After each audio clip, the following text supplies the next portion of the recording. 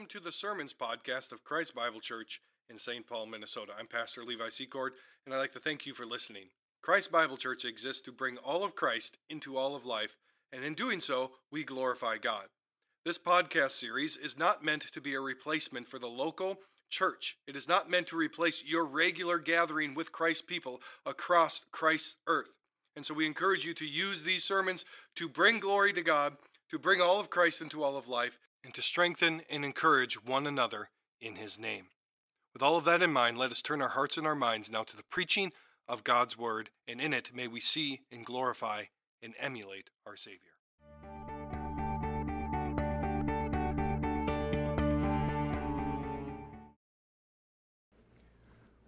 We are now in our third week in the book of Proverbs, so I think it's a good time to kind of review what we're talking about here so we're all on the same page, because when we speak about things like pursuing happiness, this is fraught with ways you could take this entirely wrong. Wisdom, as we saw in week 1, is the art of skillful, godly living. What it means to live a godly and a good life.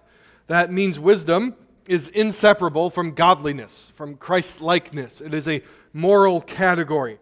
And in that, it is part of how God intends to restore us to who we were supposed to be at creation. Wisdom begins with fearing the Lord and hating evil. This means that wisdom does not come from within. It is not primarily found by following your own truth or your own heart. It is found by bending the knee to God. Wisdom requires, as we saw last week, a discernment. That there are competing voices out there, there always have been, and there always will be, that will tell you this is how you get to the good life. And wisdom is able to practice discernment in that it doesn't believe everything. And I belabored that point last week, that we are not to be passive in our intake of information, our intake of entertainment, or of media, that we are to be active in considering and weighing all things that we take in. God cares about us, and part of His care for us is an instruction to live wisely.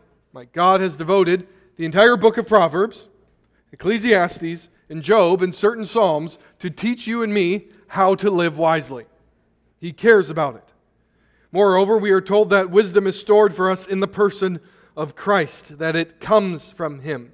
He is the embodiment of wisdom. And so this series is meant to be a guide for the foundation of living a godly life, to living a Christian life. A wise life does not mean you will never suffer. A wise life does not mean everything will go exactly how you want. A wise life does not mean that you will be rich, you will be healthy, and you will be popular. There's nothing wrong with all of those things, but that is not what Solomon or God is offering to you here today.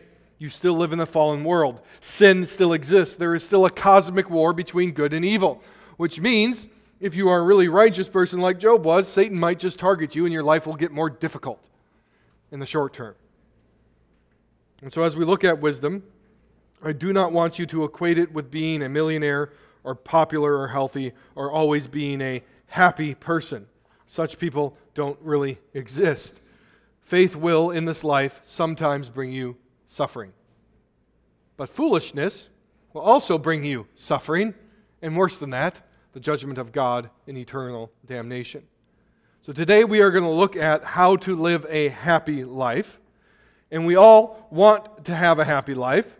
It drives just about every choice you make. I mean, who makes a choice thinking that this is going to make me miserable?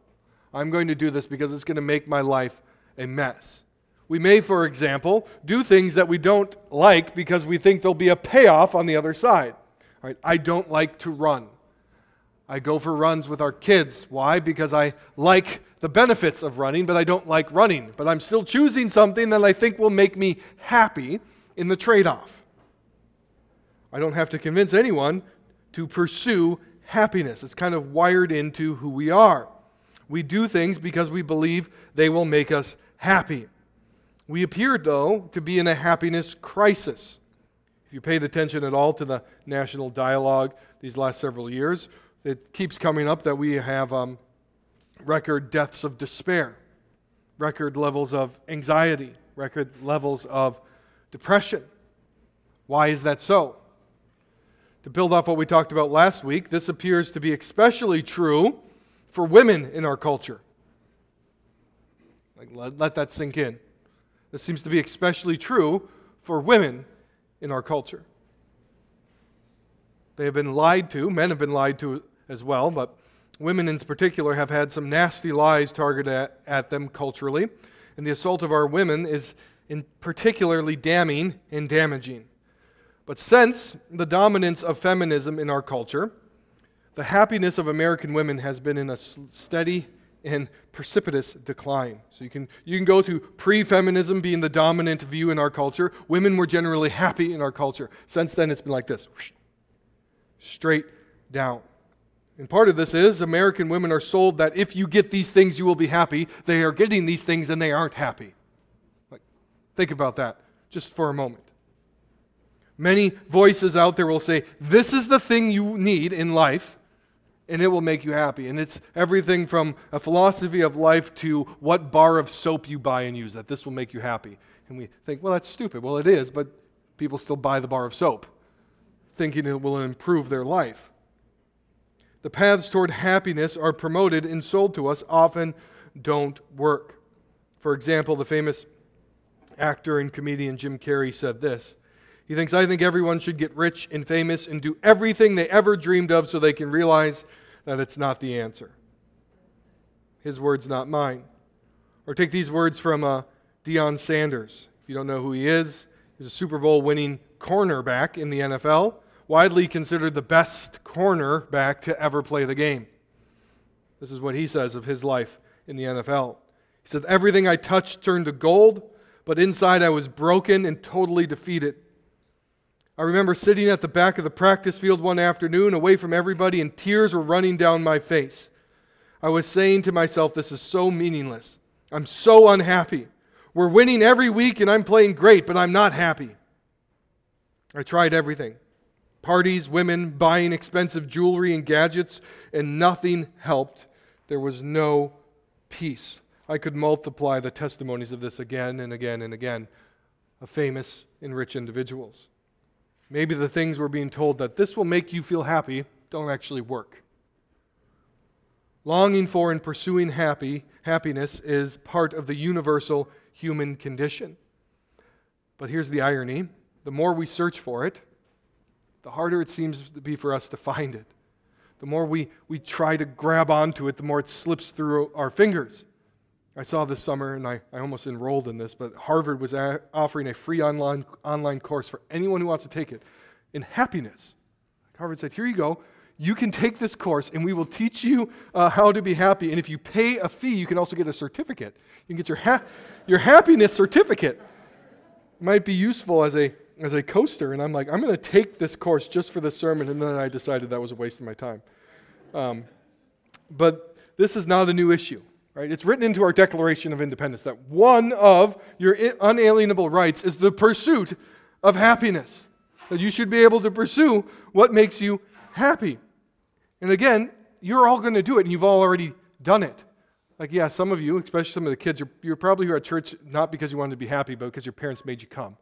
But you realize that if you didn't obey them, you're going to be less happy in the short term.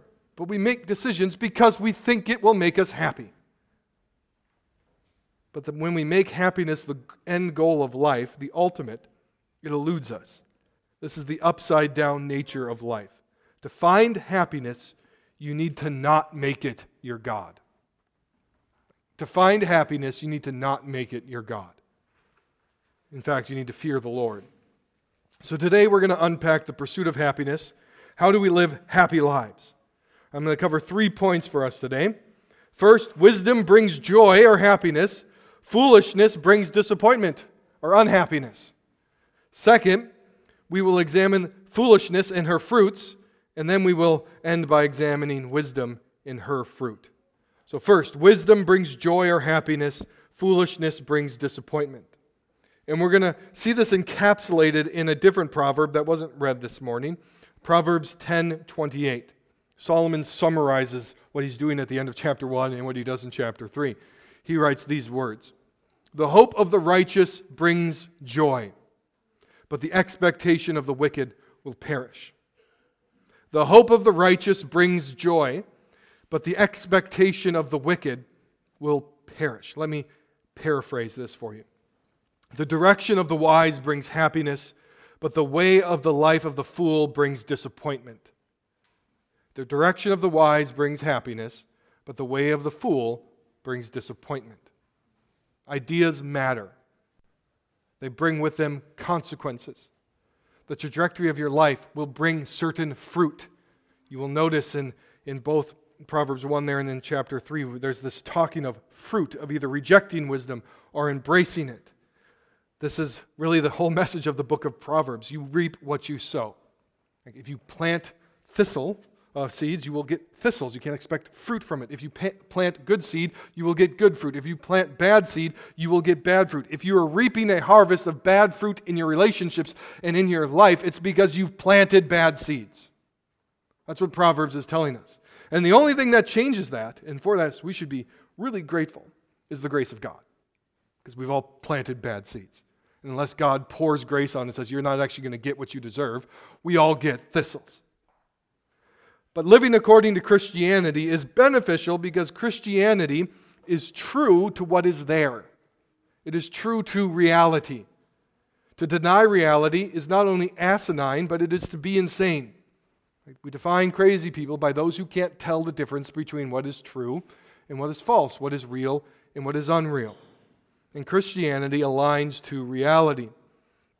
And so, we can say this day, as we should about Christianity, that man needs more than just wisdom. You need more than just a happy life. You need a Savior. You need forgiveness. You need restoration. But part of that restoration from God is wisdom. So here's my premise for today. Wisdom means fearing God, obeying His commands, and wisdom leads to a general happiness or joy in your life. Not a shallow triteness, not a perfect life free from suffering, but living in light of reality brings general blessings to your life. Ignoring reality brings curses to your life. It's not rocket science. Wisdom brings happiness and blessings. The hope of the righteous brings joy, but the expectation of the wicked will perish. And now I'm going to make some stark application points for you from this. What produces happiness in life? What produces unhappiness in life? What belief system produces more depression than other belief systems? What belief system produces more happiness than other belief systems? What ideology correlates to mental illness and which one doesn't? You've been paying attention at all to what's going on today, you know where I'm going. I'm going to list some studies for you here today that really should have shook our entire society, but we just yawn at them.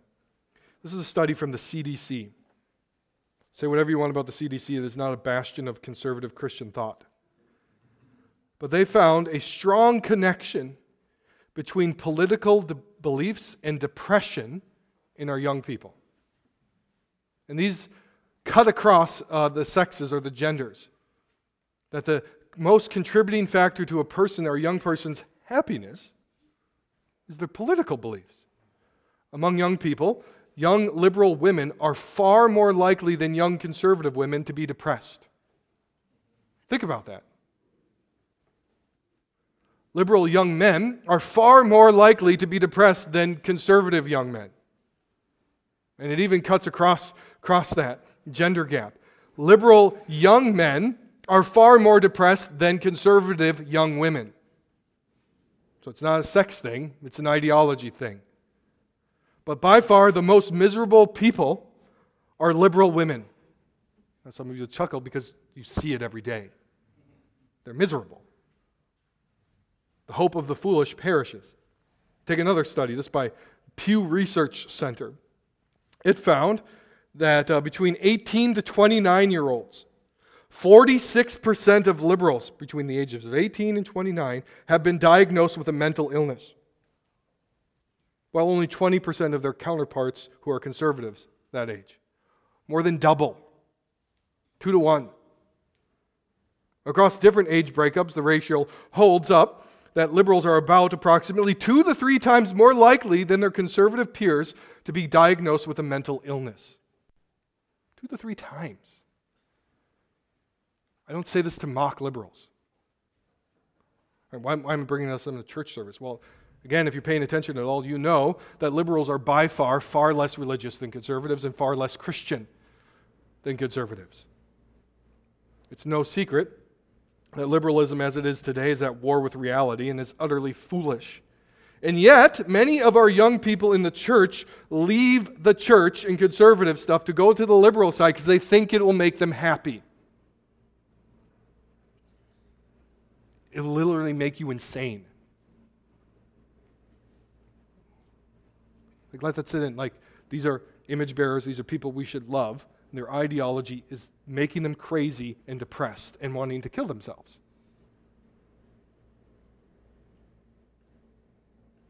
It's far more likely, is it far more likely that leftism either produces or attracts the depressed and the mentally ill? I'm not sure.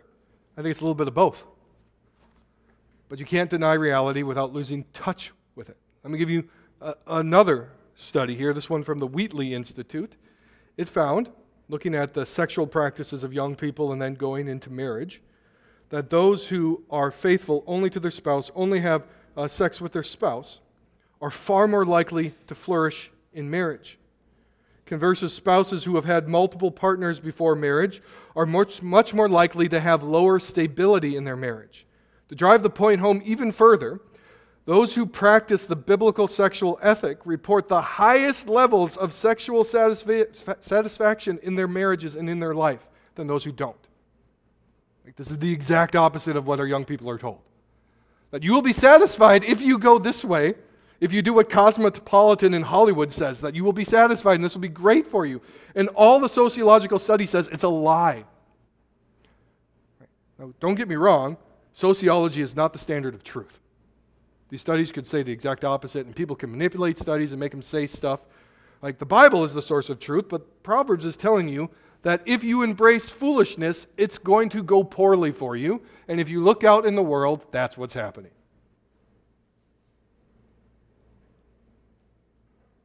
One worldview produces life and happiness, the other produces death and depression. So I say to our young people here, there are lots of voices that are going to pull at you throughout your entire life to say this will make your life better. Not only do the studies say it's not going to work, not only does my experience looking out at my peers and people who've grown up in church, they're not getting better when they leave Christianity, they're getting worse. Their lives decay and rot, but the Bible says it. God says it. Don't go that way. The hope of the fool perishes. So then Solomon describes in great detail in Proverbs 1:19 through 29 through 33 the fruit of rejecting wisdom and embracing folly. So listen to these words again. Because they hated knowledge and did not choose the fear of the Lord, they would have none of my counsel and despise my reproof. Therefore they shall eat the fruit of their way, and they shall have their fill of their own devices.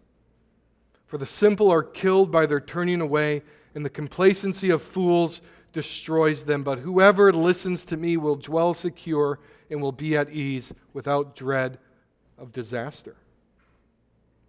Wisdom stands in the street, in the marketplace, and she says, listen to me, please. If you don't, it's not going to go very well for you. She invites people to turn to her. She offers them forgiveness if they would but repent, but they ignore her. Foolishness doesn't work. It produces its own fruit. The Proverbs make it clear. God's word is not only true, but it works better in general than foolishness. Solomon lists the fruit of living life in folly, and it's not pretty. They hate knowledge. They refuse to fear the Lord. They are in essence saying, I know better than God knows. And then he lists some of these things. They're not teachable. They would have none of my counsel and are despise all of my reproof. But there are really three fruit here that are listed. 3. First, they get an immediate filling of their folly. They have a fill of their own devices. If you go to Romans chapter 1, Paul says that God hands us over to our sin. When we say, hey, I really want that thing, God says, all right, here you go. Eat your fill. See how it's going to go. They get the immediate satisfaction, and that is part of their judgment, for it is fleeting and it doesn't satisfy. Second, Solomon says it destroys their life. It sows discord throughout their life. They are killed by their turning away from wisdom. Everything gets worse. Brothers and sisters, if you are here today and listening, wisdom is quite literally saying to you, hey, turn and live. Don't destroy your life, for you will be forced to eat the fruit of your foolishness. And third, Solomon says, folly brings death and ultimate destruction. The complacency of fools destroys them. The simple are killed for not listening. Folly is not only stupid, it not only doesn't work, but it will be judged by God. Thus, the fruit of foolishness is depression. It's broken marriages. It's a decaying culture.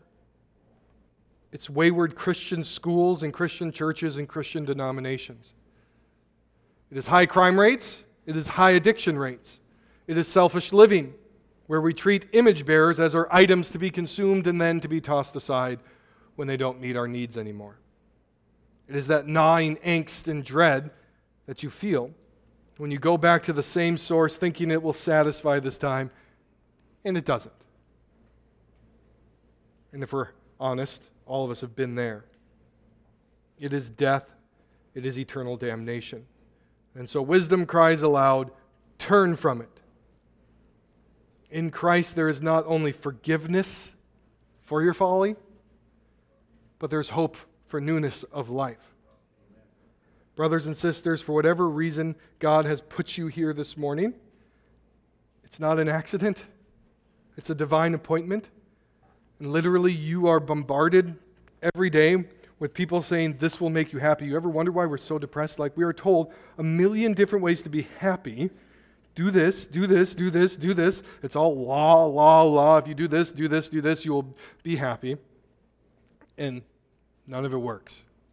Wonder why we're so depressed? We're sold happiness all the time, and it doesn't work.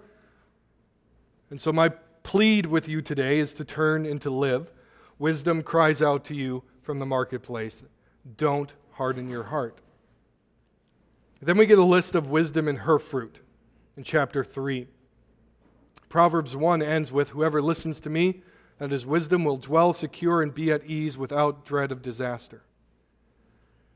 The good fruit of a wise life is fleshed out then in chapter 3. Blessed is the one who finds wisdom and the one who gets understanding. For the gain from her is better than the gain from silver, and her profit better than gold. She is more precious than jewels, and nothing you desire can compare with her. Long life is in her right hand, and in her left hand are riches and honor. Her ways are ways of pleasantness, and all of her paths are peace. She is a tree of life to those who lay hold of her.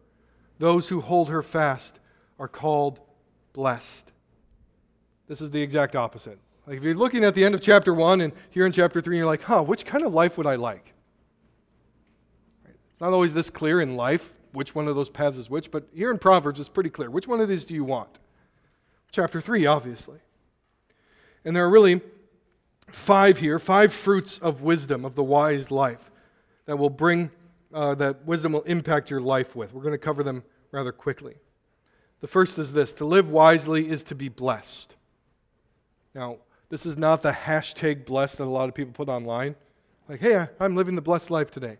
No, to be blessed in the biblical ideal is that you've been blessed by someone. This is to have God's favor in your life. This is for God to bless you. Solomon, when he became king, asked one thing from God. Not riches, not victory over his enemies, but wisdom. And God gave it to him. And if we were to ask the same, God, please give me wisdom, and earnestly seek wisdom, we would be given it. You would be blessed by God. This means to have wisdom, God must give it to you. He is the fountain. He is the source of it all. And this is why He's given you His Word. To have wisdom is to be blessed. Second, wisdom brings the fruit of understanding. To be a fool is to be, in essence, a doofus. To have no idea what's going on. Later on in the book, Solomon will literally say that if somebody does this, he's stupid. That's a word I tell my kids not to use. It's used in the Bible. Like, if you do this, you are stupid. You're a doofus. But the wise man and the wise woman come to understand the world. They understand themselves. They understand others. They understand the past, the present, and the future. I've met people in my life who have a deep well of wisdom. This doesn't mean they know everything or they get everything right, but these type of people, when they look at you, you feel like they're looking into your soul. Like they know what you're thinking, even when you don't say it. And that's because they have drunk deeply at the well of God's wisdom. We don't have prophets today in the Old Testament sense of the word, and yet there are wise men and wise women who can easily be mistaken for prophets because they seem to know what's going to happen before it happens. If you've ever read people like G.K. Chesterton, who predicted things that are going on today, like confusing men for women and women for men, he predicted this a century ago. How did he know that? Because he was wise. He was reading God's Word, and he was understanding the world through it. Or people like Francis Schaeffer, who predicted the things that are happening now 50 years ago. How is this possible? Because God-given wisdom gives you understanding to what is going on and what will happen next. Third, wisdom brings the fruit of treasure greater than wealth and riches. For the gain from her is better than the gain from silver, and her profit better than gold. She is more precious than jewels, and nothing you desire can compare with her. Think about that with the quotes from Jim Carrey and Deion Sanders. They had everything you could want. And they said it didn't amount to anything. Solomon says, if you get wisdom, it's better than all of those things. It is the greatest treasure you can seek. Wisdom is the greatest treasure in this world. How many of us actually orientate our lives around pursuing and growing in wisdom? Like Solomon says, think about these treasures that you could have. And how many people put all of their life into getting these treasures? Like, what if I were to tell you that you could get a treasure greater than anything Indiana Jones ever found? Or anything that Nicolas Cage found in the National Treasure movies? Like, worth more than any of that. Greater than El Dorado or the lost city of Atlantis. You could have that treasure. Solomon says it's right here. It's wisdom. The greatest wealth you can possess is not things, but wisdom rooted in fearing the Lord and gaining understanding. And we often walk by wisdom and treat it like it's a pile of excrement, that it's worthless. And so we look for happiness in all the wrong places. Fourth, wisdom brings the fruit of joy and peace. Solomon says those who possess wisdom are in the ways of pleasantness, and her paths are all peace. This is an idyllic life. The older I get, the more I long for peace and pleasantness. The more I long for a quiet life marked by harmony. And what I'm really longing for is a return to Eden. What I'm really longing for is Christ to come back and establish His kingdom on earth. I want peace on earth. I want goodwill towards men. But I'm stuck living in this age. And yet, the life of wisdom is marked by a peace from above, even in the midst of the insanity. Fifth, wisdom brings life. Foolishness brings death. Wisdom brings life. Verse 18, wisdom, she is a tree of life to those who lay a hold of her. Those who hold her fast are called blessed. Like, there's this picture in my head here. It's just Solomon hugging a tree, and not in the tree hugger sense of the word. Like, he's grasping onto this tree of life. Now, you shouldn't miss the importance of that terminology. It becomes a tree of life that is dripping with biblical imagery and meaning here. The tree of life in the Garden of Eden is what God kicked us out for. We ate of the wrong tree, but he said, I'm not going to let them hang around and eat from the tree of life. So get out. And we read in the book of Revelation that when Christ's kingdom comes, there will be trees of life that we will be able to feast from forever. Where's the tree of life in the interim? Wisdom. This is a tree of life for you to hold on to. Wisdom is the path of life, even life eternal. This is why Colossians 2:3 says, in Christ are hidden all the treasures of wisdom and knowledge. To know Jesus is to know wisdom. To reject wisdom is to reject Jesus.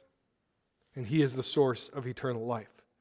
Wisdom, therefore, is the path to life, how it is meant to be lived, and eternal life. Wisdom in Christ is the path to happiness. Note the difference there. Happiness isn't the goal, Christ is. Pursuing Christ produces happiness. There's a song Emily and I sing to our kids about the wise man building his house upon the rock, and the foolish man builds his house upon the sand. I'm about to break out into the hand motions. When my daughter does it, it's absolutely adorable and melts my heart. We sometimes overlook children's songs because we're like, oh, it's just a kid's song. But there's profound truth in that song. The song, as you probably know, is based on the end of the Sermon on the Mount in Matthew chapter 7, where Jesus says this about how you should live your life. Everyone then who hears these words of mine and does them will be like a wise man who built his house on the rock. And rain fell, and floods came, and the winds blew and beat on that house, but it did not fall because it had been founded on the rock. And everyone who hears these words of mine and does not do them will be like a foolish man who built his house on the sand. And the rain fell, and the floods came, and the winds blew and beat against that house, and it fell. And great was the fall or the ruin of it. Wisdom and folly in this passage are tied to obeying the words of Christ or not. I want you to note very clearly here that both the wise man and the foolish man went through a storm. Wisdom is no guarantee that life is going to be sunshine and rainbows. Both of them went through the storm. One obeyed him, and one did not. So this morning, my point to you is if you want to pursue happiness, stop seeking it in itself and seek Christ and build your life upon His rock, His words. Christ and Scripture have given you words on how to work, how to relate to one another, how to function in marriage, how to raise your kids, how to engage civically and politically, how to forgive one another, how to resolve conflicts, how to forbear, how to show grace. When you do these things, you are building your life upon the rock that is Christ. When you don't, you are building your life upon sand. Sadly, many in the church pay lip service to these things, and then they go about building their life on the sand. If that describes the majority of your life, the ruin of your house will be great. I've seen it. I've seen lives ruined. I've seen houses torn apart. I've seen churches destroyed, denominations going astray, and the ruin of those houses is great. It is a terrible thing to see. But it's because we refuse to build upon the rock. And I want to say this morning, if that has been you up to this point in your life, it's not too late. Wisdom cries aloud in the street to you today. God is slow to anger and abounding in steadfast love. His grace is sufficient, and it is enough to not only forgive you, but to change your life from top to bottom. He has made a way through the blood of Christ to be forgiven and to be restored. And He gives His Spirit and His Word and His people to you so that you might rebuild your life upon the rock. God's grace is great enough. Pursue happiness by pursuing and building upon Christ and His Word. Let's pray. Lord God, we thank you that you have spoken to us in your Word, that you have not just given us vague things to do that we can't make sense of, but that there are real practical nuts and bolts to what you have asked of us. Lord, forgive our unbelief. Forgive us looking at folly and thinking it is the path to happiness or to life or to you. Forgive us and place us on the path of faithful obedience. Help us to build our lives, our families, our church, our communities, our schools, our denominations upon the rock that is Christ in His Word. Lord, if you do not move, there is no hope for us. So we ask that you would. It's in the name of Christ we pray. Amen.